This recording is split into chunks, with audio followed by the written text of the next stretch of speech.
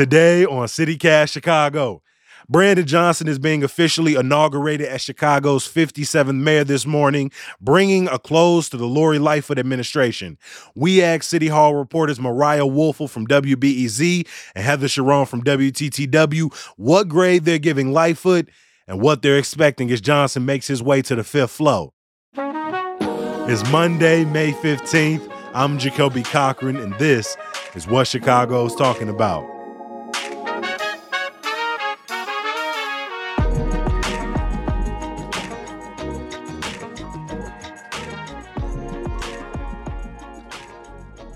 Welcome back to CityCast, Heather and Mariah. Hello. Thanks for having me. I want to start with the vibe of going into this inauguration.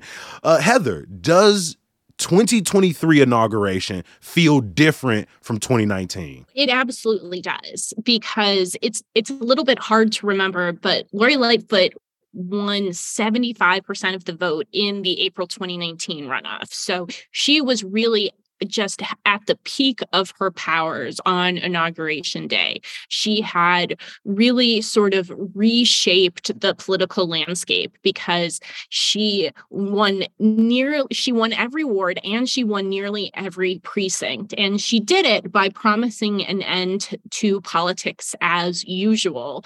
And she sort of started to try to do that. And I think immediately sort of ran into the exact problems that would dog her administration from the first day until the very last day. Mariah, so much of the tension and scrutiny towards Mayor Lightfoot was people feeling like she didn't live up to some of those big campaign promises from 2019. How would you rate, if you wanted to give it like a report card like ranking, how would you rank the mayor's ability to keep those campaign promises? Well, I think it's mixed. I mean, I think Lightfoot has a lot of legislative accomplishments, but I think she very objectively backtracked on some of her biggest ones, like pushing for an elected school board that she actively fought against, reopening mental health clinics that she, decided pretty immediately not to do. And so even with police reform, in the past 4 years, Chicagoans, activists finally got civilian oversight of the police, and it was a major accomplishment for progressive aldermen and activists who fought for that for so many years. But Lightfoot spent a long time trying to water that ordinance down. It's a less strong version than what people had envisioned, and so I think it's a mixed bag.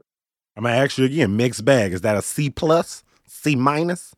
What that looking like? Mixed bag. Is that average? I knew you wouldn't let me get away with not giving a grade on that. I would say a C. I would say a C on Lightfoot's keeping of her campaign promises. I don't know if Heather would agree. Well, I think Mariah is being a little bit generous to the mayor, honestly, because she vowed to end aldermanic prerogative, which is the decades-old rule of giving each alderperson the final say over ward-related issues. That practice remains nearly entirely intact, and it has not changed significantly in a way that would help Chicago become less segregated or would require more affordable housing in wealthy white areas of the city. I also think that she ran in large part on that experience that she had on the police board and as the head of the task force formed in the wake of Laquan McDonald's murder by a Chicago police officer. And the fact of the matter is that the Chicago consent decree, the police consent decree, is only 3% complete.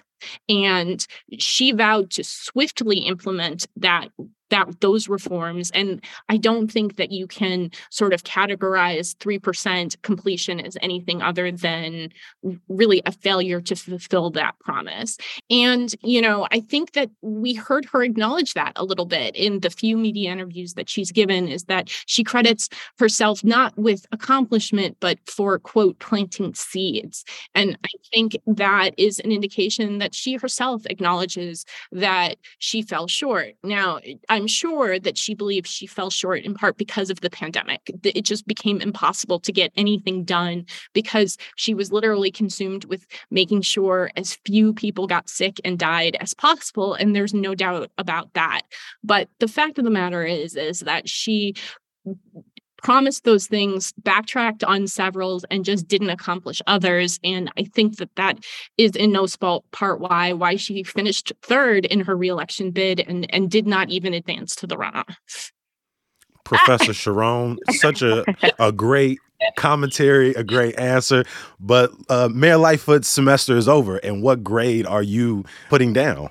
I'll give her a C+, and I'll give her the plus because the fact of the matter is that no mayor would have been prepared or equipped to lead Chicago through the COVID-19 pandemic. And I think she deserves a little bit of grace on that.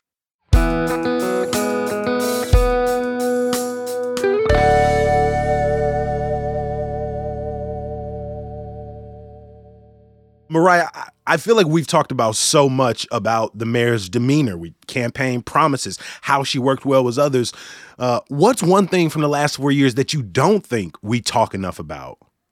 Well, I do think, kind of Heather's, the conversation about aldermanic prerogative brought to mind the way that Mayor Lori Lightfoot really re-solidified mayoral power in Chicago and used it again and again. Heather and I sat through countless hours-long city council meetings where it was just parliamentary maneuver after parliamentary maneuver, the council doing flip-flops at times, Mayor Lori Lightfoot's allies doing flip-flops to rush through policies, the Chicago casino being a chief example of that, which was ultimately, passed in less than a month from when Lightfoot announced who the winning bidder for the project would be. She created a city council committee full of her handpicked committee chairs, the special casino committee, to see that project through, which the casino, another major accomplishment that had been decades in the making that got done under Mayor Lori Lightfoot. But yeah, she made some enemies along the way, and it's in part because of how she used her, long-standing but kind of unwritten in many ways executive power. And I think we're seeing some signs of how that might change a little bit, might not change under Brandon Johnson. No, that's a great point, because I also think beyond legislation, I think, the NASCAR deal, I think selling public land to the Chicago Fire, a lot of those things were done unilaterally, if you ask city council. Heather, I watched you in a few of those press conferences, and the relationship between the mayor and the media, the mayor and staffers, the mayor and members of city council at times was framed as contentious. As somebody who sat across from the mayor, who asked questions and follow-ups, do you think that criticism is fair? I do. And I think that it's important to remember that Lori Lightfoot is not a career politician. At her heart, she is a prosecutor. She is a high-powered lawyer, and she liked to treat news conferences as cross-examinations. So it was always combative. And I think that what I found most frustrating was that there seemed to be little sort of agreement of what the facts were at issue.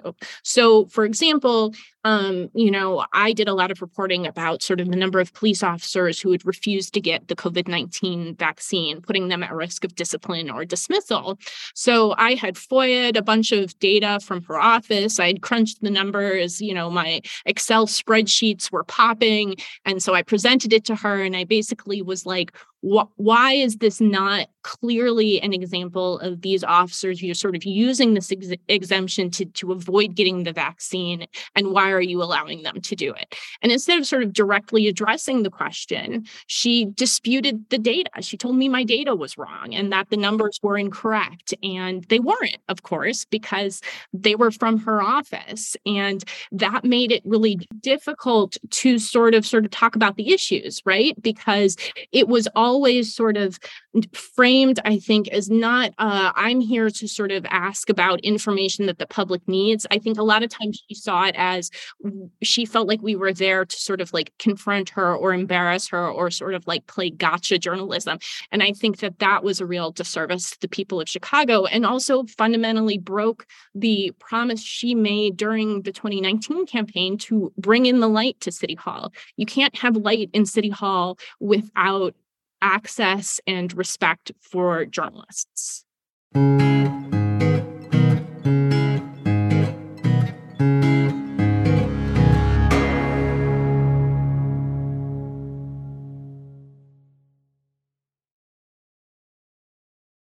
Mariah, I can imagine some Chicagoans listening to this conversation and they hear parliamentary procedures and media Q&As and their eyes glaze over. Is this something that regular Chicagoans care about or should they? Do you think they were paying attention to how the mayor maneuvered in these ways and, maybe took that into them with the voting booth?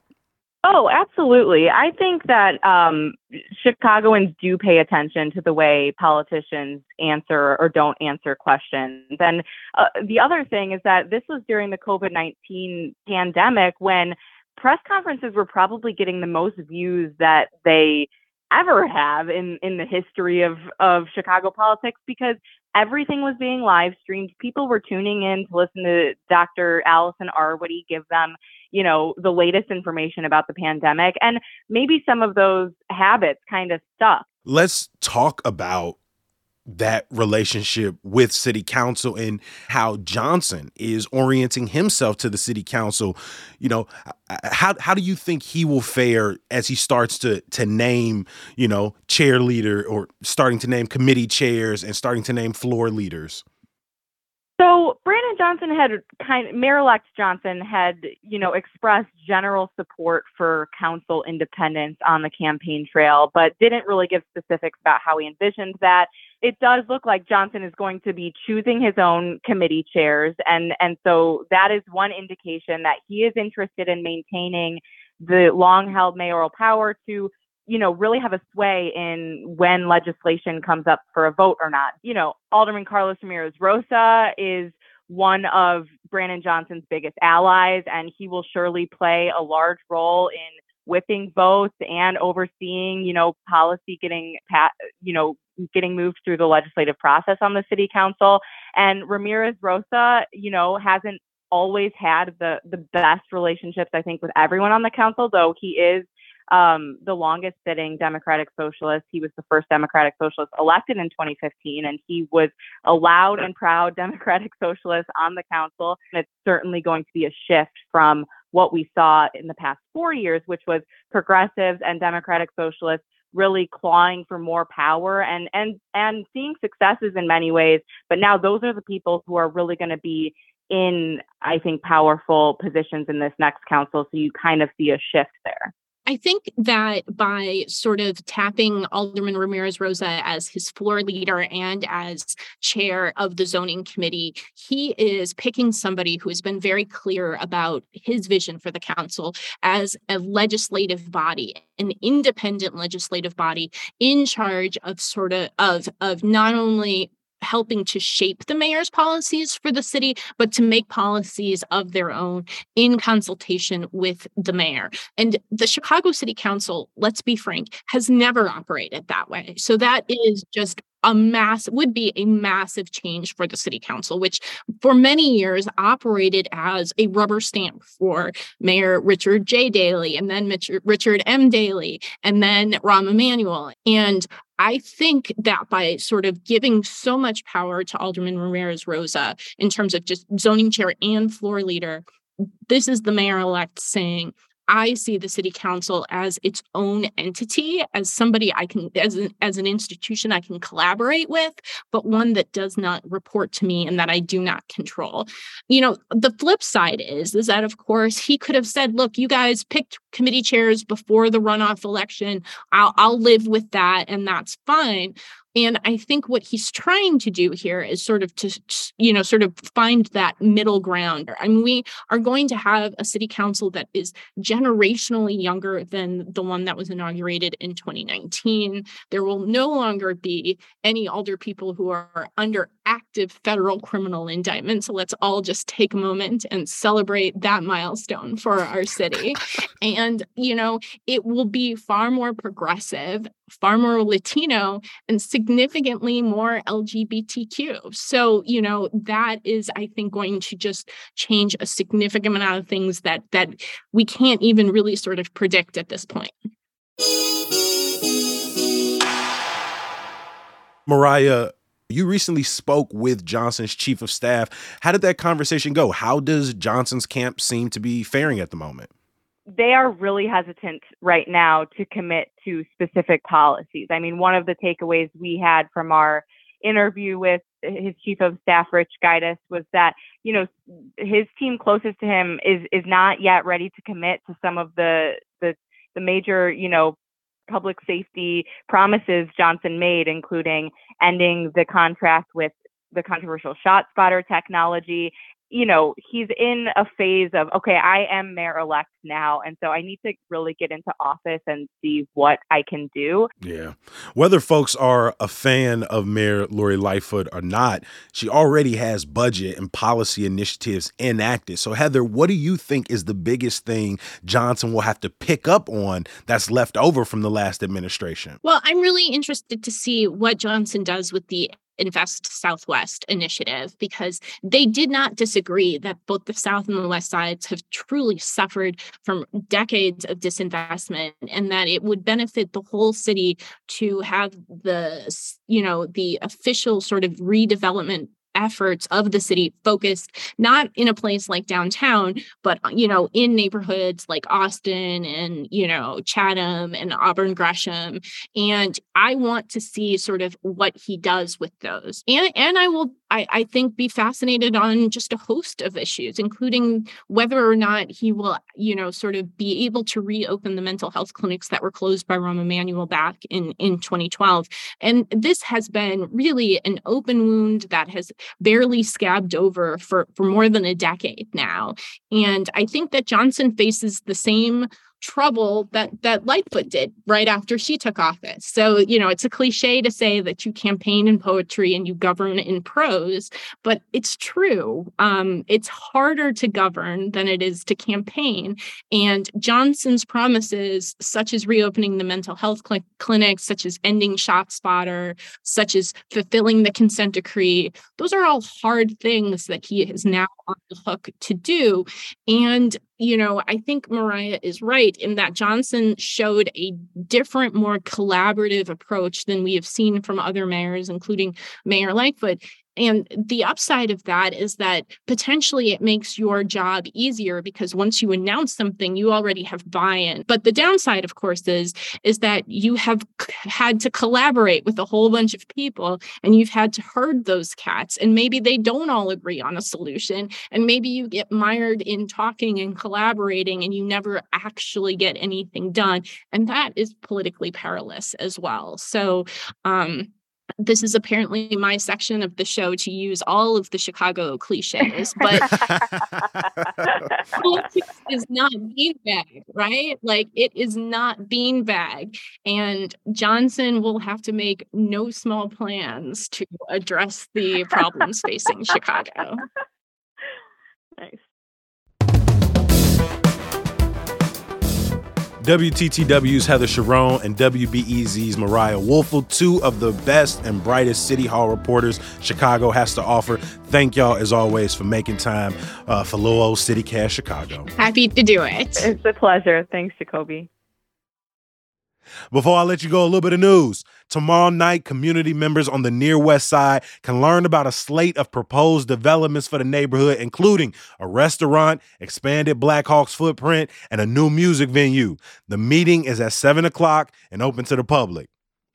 After weeks of delays and community protests, an Inglewood Save-A-Lot is now open at the former Whole Foods location. Now, we wait and see if the store can improve on the brand's reputation on the South Side.